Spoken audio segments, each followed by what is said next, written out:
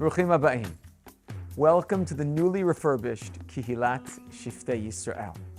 Let me share with you some of the important features, some of the new ones, as well as some of the old ones that make our Beit Knesset exceptional. As we take a tour of our Beit Knesset, we notice the setup of the seats. On the one hand, the Beit Knesset faces towards Mizrach, towards Yerushalayim Ir HaKodesh. On the other hand, the benches also face each other. The reason we do this is on the one hand to recognize that we are standing before HaKadosh Baruch Hu. But we also emphasize when we daven our relationship with one another, the Ahavat Yisrael, the love of the Jewish people that we feel when we daven with each other and for each other in our Beit Knesset. Now moving along here, we go up the stairs and we recognize that there's a lot of blue in our new Beit Knesset. The carpeting, the seats, the metal design, which is also blue. The blue here reminds us of the Kehillat. Kehillat is a regal, a royal color, which appears in the Torah. Kings wore Kehillat. We Jews wear Kehillat on our tzitzit. The Kohanim, the priests, wore Kehillat on their begadim in the Beit HaMikdash. When we see the Kehillat, we are reminded of infinity. We're reminded of Hashem's presence in the world. The Midrash tells us, Kehillat domeh layam, v'yam domeh l'rakia, v'rakia domeh l'kisei hakavod. When we see the Kehillat in our Beit Knesset, we are reminded that we are a small part of Hashem's beautiful, magnificent universe. Moving on to the next feature of our Beit Knesset, we look up at the top, at the pasuk, at the top of the metal casting, Zeh hashar laHashem, tzadikim yavovo. To be honest, I'm not quite sure how this pasuk was chosen for our Beit Knesset. But I want to share with you something very deep that I learned this year when we took a trip to Poland to study Jewish life before the Holocaust, to witness what happened during the Holocaust. I was told the following story which really struck me.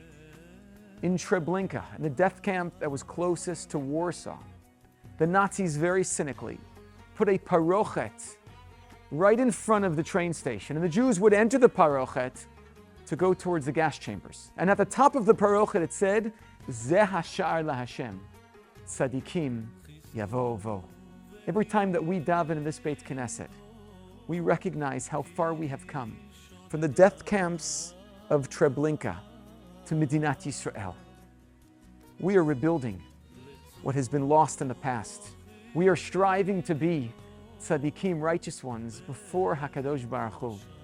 And we are trying to fill the void with our tefillot for all that has been lost in the past. Zeh hashar laHashem, tzadikim yavovo. The fourth feature of our Beit Knesset is the resplendent light. It's really bright, effervescent. You can see everyone. You feel embraced by the warmth of this space. I'm reminded of a story about Rav Kook. When he went to see Rembrandt's paintings in the National Gallery in London, he said these paintings, with the light that Rembrandt captures in them, reminds him of the Midrash at the beginning of the creation of the world, that Hashem created this effervescent light, but he hid it away. He concealed it. He was worried that it would be abused. And he concealed it until the times of Mashiach for the tzaddikim. And this is known as Ha'or Haganuz, the hidden, concealed light. When I see the light in our Beit Knesset, I feel blessed that we have the opportunity to share this light with the world. And please God, we will fulfill our mission, Laha'ir et ha'olam kulo, to spread light, the light of Torah, the light of tefillah, of chesed, of achdut, of ahavat Yisrael, that we will share this with the world at large. As we enter this new year, I want to wish you and your family Shana Tovah u'mituka. It should be a year of briut, of nachat, osher v'simcha, a year of bisorot tovot, a year of shalom, l'kol am Yisrael.